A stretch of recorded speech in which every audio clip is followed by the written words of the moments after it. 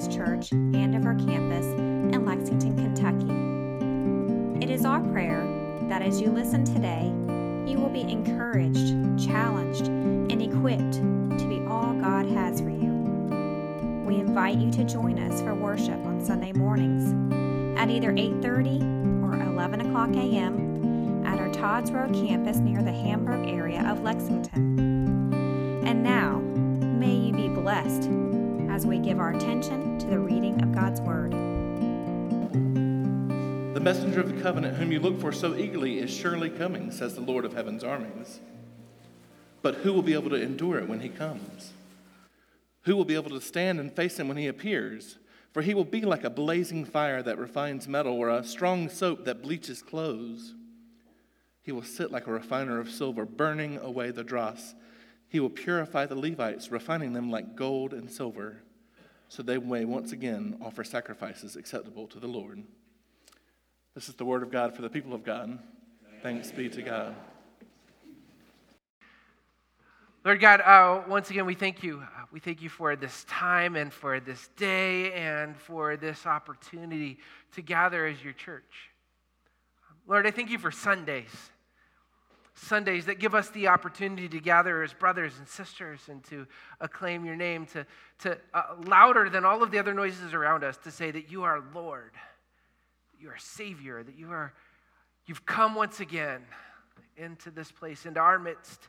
And your longing is that we would take your presence with us out to a dark world. And so, Lord, this morning I pray that as we have gathered today, as we have heard in song, and we have affirmed, and we have given of our offerings, and we've now heard your word, that you will continue to speak through it to us. You would illuminate your word in our lives today.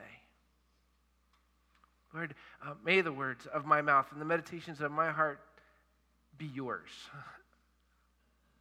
And let them be pleasing and acceptable in your sight. For you, O God, are our rock and our redeemer, and it is in the name of Jesus that we offer this prayer, and all God's people said, Amen. Let me ask this. How many of y'all have any Christmas traditions, seasonal traditions, that you have to have, and if you don't, well, then it's not happening? Anybody? A couple of you? Recipes that have to be made, songs that have to be sung, movies that you have to watch or it's just not happening. All right, I got a couple of those. I realized that I've now corrupting my children that it's not Christmas for them until we do those either. So I'm doing something right, you know. Couple of those pieces that just have to be in order for it to happen. One of those is from one of my earliest memories, is one particular song or album, really. Christmas Eve would come, and I'm sure we listened to it prior to this, but Christmas Eve would come. And my grandmother, who lived with us, she would be very busy in the kitchen. She'd be making oyster stew and Hungarian coffee cake and all of the goodies that go along with it. All right, and she'd just be busy. And the longer things took and the more detail she had to get, the crabbier she got. Anybody got any grannies like that? None of us are those people, of course. But Granny would get more and more, Nana would get more and more crabby as the night got on. And finally, she would go, "That's it, I need my Johnny." We all knew what that meant. She would walk over to the giant record player cabinet that we had in our living room. She would go in and she would pull out Johnny Mathis's Christmas album. The velvety sounds of Johnny Mathis would then fill the room, and then we would hear "I'll Be Home for Christmas" or "Silver Bells," and the world was right again. There's another song that Johnny did, not on that 1958 recording, but on another one, but I bet you have heard before. I've had the guys get it ready for us. Go ahead and put it on. Let me see if you recognize this. There he is. Haul out the holly, put up the tree before my spirit falls again. Recognize? Put your hands up. I may be rushing Yeah, we things, need a little Christmas, right? All right, guys, bring it down. This song is actually from a Broadway musical by the name of Mame. And in that musical, Mame has just lost her fortune in the 1929 stock market crash, and she's devastated. But here in this moment, it's right after November, it's right after Thanksgiving. She needs something to lift the spirits, and so they start getting into the season, and they get it all out, and she sings, "We need a little Christmas right this very minute." Da-da-da-da-da-da, whatever. I bet you've heard that song, if not by Johnny, by somebody else. In my house, we need a Johnny in order for it to be Christmas. As a kid, that song got us ready in our household. And I remember the garland and the tinsel and all of the foods and all of it, including Johnny, meant for us that it was Christmas time. But can I level with you about something this morning? I love that song. I still listen to Johnny Mathis. I have the album on my iPod on my phone so I can listen to it. But as I've gotten older, especially this season, I've realized something. I don't want just a little Christmas. What I'm realizing is I need a little bit more than just a little Christmas. I'm longing for something that's more than just put up the tree and the tinsel and the lights and the yada, yada, yada. I'm needing something else. Last week, I mentioned this man by the name of Charles Jennens, who provided the text for Handel's Messiah. Jennens was from a very wealthy family. He was also a pretty outspoken politician in London and a very devout Christian. And as he looked across the landscape of the church, the Anglican church particularly of the day, Jennens noticed that there was a problem that was arising that he needed to speak out of. See, there was this challenge to the authority of Scripture. The authority of Scripture was being passed over for new ways of thinking, new traditions, new understandings, particularly about how God interacted with humanity. This movement was saying that what God had done is kind of like wound up a alarm clock, put it on the table with creation, and then just stepped away. Started the whole thing and then has never intervened, is not a God who gets into the story, not a God who messes with what he started. And Jennens said, whoa. Scripture, the authority of our lives, tells us something much different. Jennens drew from these passages and sees that God doesn't just choose to interact with us, but God chooses to step into the story. Becomes incarnational, becomes with us. One musical scholar calls Jennens' text a meditation of our Lord as Messiah who has come that amounts little short to a work of genius. That's before Handel put his music, just the text itself. Jennens didn't want the life of Christ acted out in some kind of Broadway musical with dancing. He said he wanted the words and the music together to acclaim something that I find fascinating. I read this week. He wanted the mystery of godliness to rise up in this work.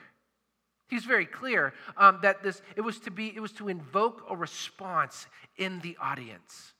When Joy and I were at Bryan College, we had just started dating, and she was singing with the Bryan College Chorale, and it was Advent season. They didn't call it Advent at Bryan, they just called it Christmas. But they wanted to do Handel's Messiah, and so they did like 16 Sundays of it. They sang it all the time, and because I was a good boyfriend, I showed up every time they performed the thing. About the third or fourth, I could have joined in and sang with them. But we were there, and even after all this time, hearing Handel's Messiah over and over, there's something about that work that just creates an awe. It makes me pause. It makes me still, which is what Jennens, which is what Handel were hoping for. Now, I don't think they realized that the Messiah was going to have this kind of lasting effect. They only knew that there was a longing for something in humanity that needed a voice. Needed a voice. And this longing continues to captivate and capture us today if we'll let it. It's a longing for something more than the tinsel and the trees and just a little bit of Christmas. It's a longing to hope again. Our passage this morning is a bit of an unusual passage when we're talking about hope or in Advent in general. It comes directly from one of the texts that Jennings provided to Handel when they were writing together. Malachi is a prophet who was bringing a word to a bunch of downtrodden Israelites who needed some good news. Have you ever been in a place where you just need some good news? Good grief, just a little bit of good news. Well, Malachi brings some good news to the people. But if you read that passage with us up on the screen, it doesn't sound very good, does it? On the outset, that's some rough stuff. Listen again. Look, Malachi says, I am sending my messenger, and he will prepare a way before me. Woo, that sounds good. Then the Lord you are seeking will suddenly come to his temple. The messenger of the covenant whom you look for so eagerly is surely coming, says the Lord of heaven's armies. Sign me up, right? That sounds great. He's coming. It's going to be great. Now, in the Messiah, when this text is sung, it is sung by a bass. And it is done in the King James Version, the King Jimmy. And he says, thus saith the Lord. And it is ominous. Don't laugh, that's rude. I know I'm not a bass. Mean. We'll have the altars open now for those who want to confess. No, in that moment, it is brooding. Thus saith the Lord of hosts. Anybody ever been driving up our Kentucky roads and seen a sign on the side that says something like, the Lord is coming, are you ready? Often it has a clock that looks like it's counting down. What's that? What are those signs trying to make us feel? They're trying to make us feel a little uneasy, maybe nervous, a sense of urgency, guilty probably that we're broken, that God's coming to get us. Coming to judge. When we read these passages from Malachi, it can sound a whole lot like a big billboard on the side of the road that says, God's coming, are you ready? Don't mess up. If you do, you're just one thread away from the abyss. But if we read it that way, if we look at Malachi that way, we really do a disservice to the passage. Of course, Malachi doesn't help us when he adds on who will be able to endure it when he comes. We won't be able to stand and face him when he appears. He'll be like a blazing fire that refines metal or a strong soap that bleaches clothes. That sounds terrible. Sounds judgy. A fierce God coming with wrath. Then he says this God will be like a refiner of silver who burns away the dross. He'll purify the priests, the Levites, refining them like gold and silver so that they may once again offer acceptable sacrifices to the Lord. Wait a minute, Jim, you just said the sign wasn't supposed to be judgy and heavy. That sure sounds awful. I mean, burning and refining. Anybody up for that? I didn't think so. I mean, it doesn't sound very Adventy. It doesn't sound very Christmassy. Not candy canes or sweet little 8-pound, 6-ounce baby-born Jesus and gold-fleeced swaddling clothes. That's not it. Malachi's audience, and certainly Jesus' audience, thought about the coming judgment of God in a far different way than the sign on the side of the road does. You see, for the Hebrews, judgment, God coming in the way that Malachi mentioned, actually is a good thing. It was something to, ooh, yes. And not because there's this attitude that says finally our enemies are going to get it, though that might have been in some of them.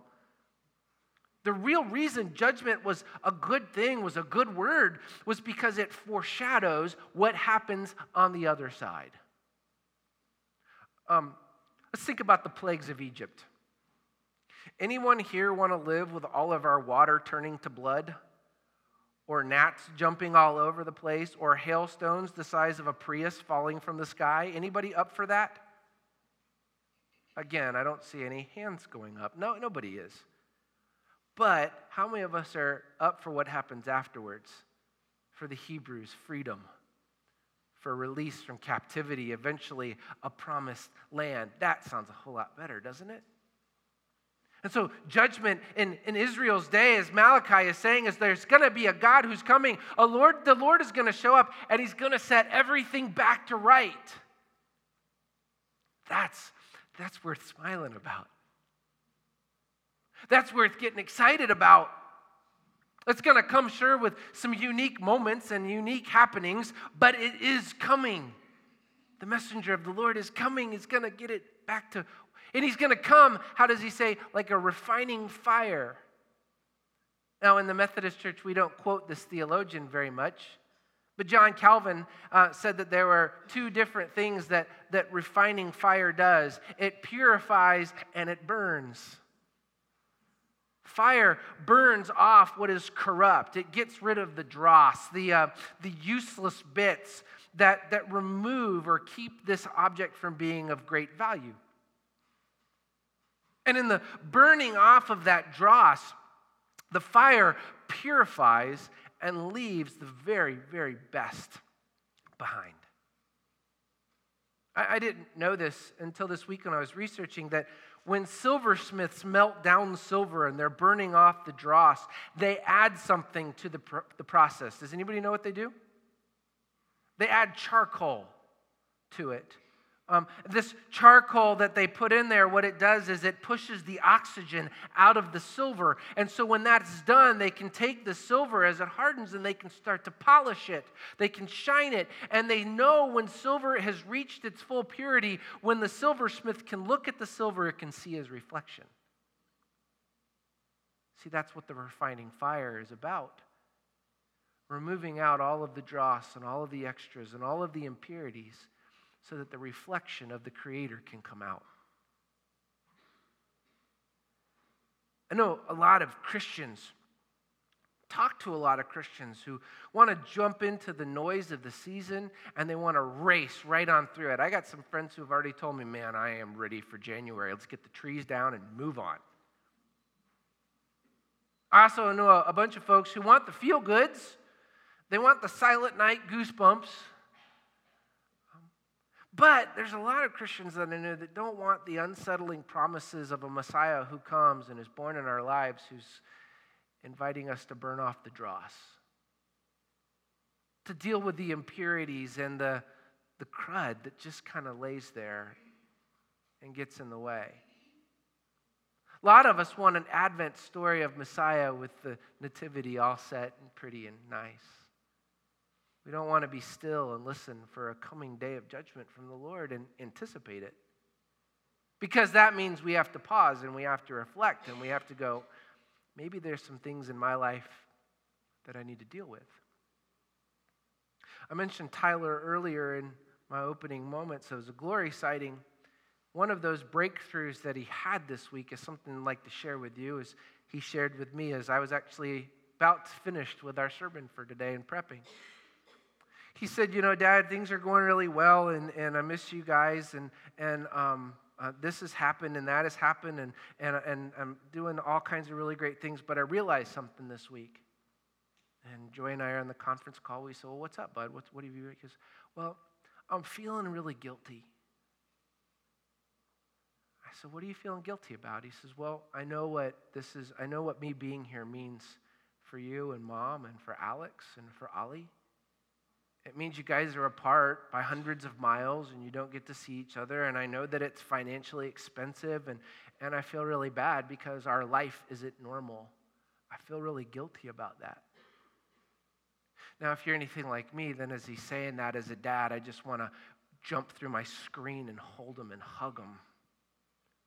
And there was this silence in the room, kind of like in this space right now. What do you do with that? And Joy said something, and the counselor said something, and as they're talking, I couldn't say anything. But I felt this kind of nudge. Jim, you need to say specifically something to your son. So I said, Tyler, guilt is not always a bad thing.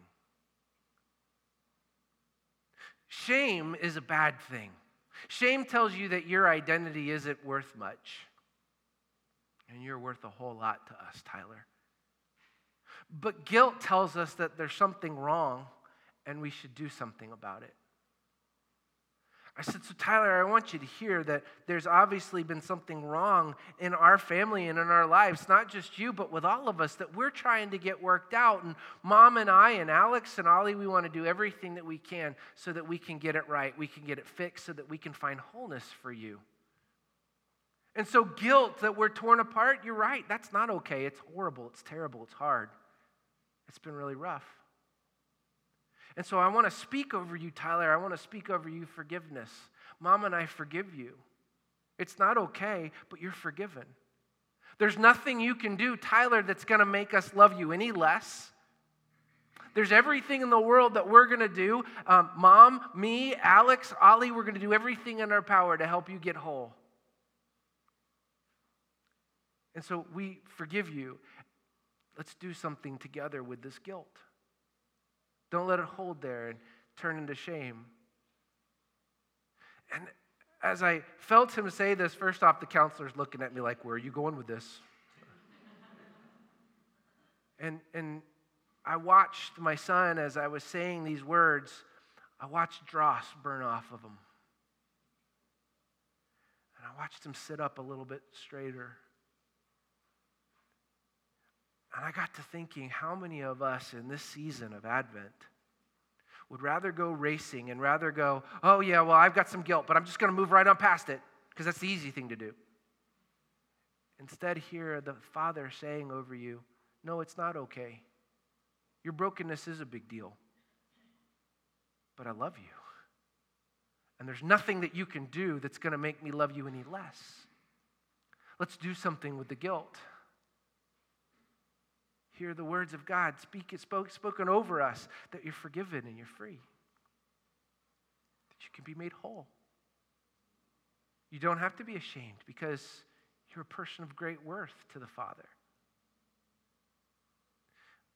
I said last week, I'm trying very intentionally to make my sermon shorter so that we can have a time for reflection each week. And so I want to invite you, if you've got something in your hands, push it to the side. And let's sit in the stillness of this place. I want to invite you to close your eyes, because even while we want to avoid the quiet and the still, this is where God invites us to know him. And so hear these words over you, beloved of God. I've come as a refiner to burn and to purify, to get rid of the dross, the impurities in your life. Will you be still long enough to let me do that?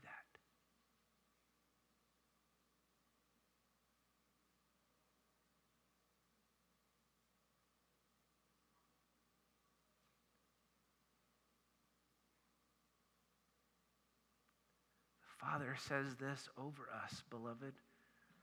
There is nothing you can do to make me love you any less.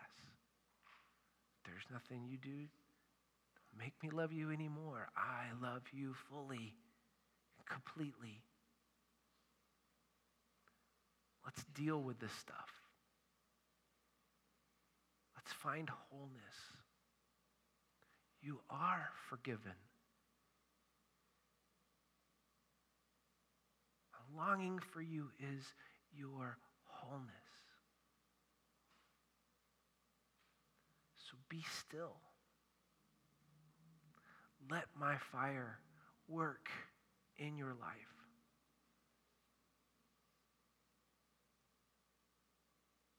Gracious Jesus, we thank you that you came so many years ago, and that you continue to promise a coming in our hearts and in our lives today. And you yet continue to promise that you will come and there will be a day where everything will be made right. Lord, I thank you that we have a moment to pause and to let the refining presence of your Holy Spirit burn dross from us, purify us. I pray, Lord, that we would take that image with us throughout this week, that wherever we go, we will know that your work of polishing, so that the world will see your reflection in us, will be a reality. I pray, Lord, that this week we will sense your love and your forgiveness and your grace in such a way that somebody else would look in our eyes and they would see Jesus. Let it be so, we pray. For Lord, we need a little bit more than just a little bit of Christmas. It is in the name of the Father, the Son, and the Holy Spirit that we offer this prayer and our very lives. And all God's people said, amen.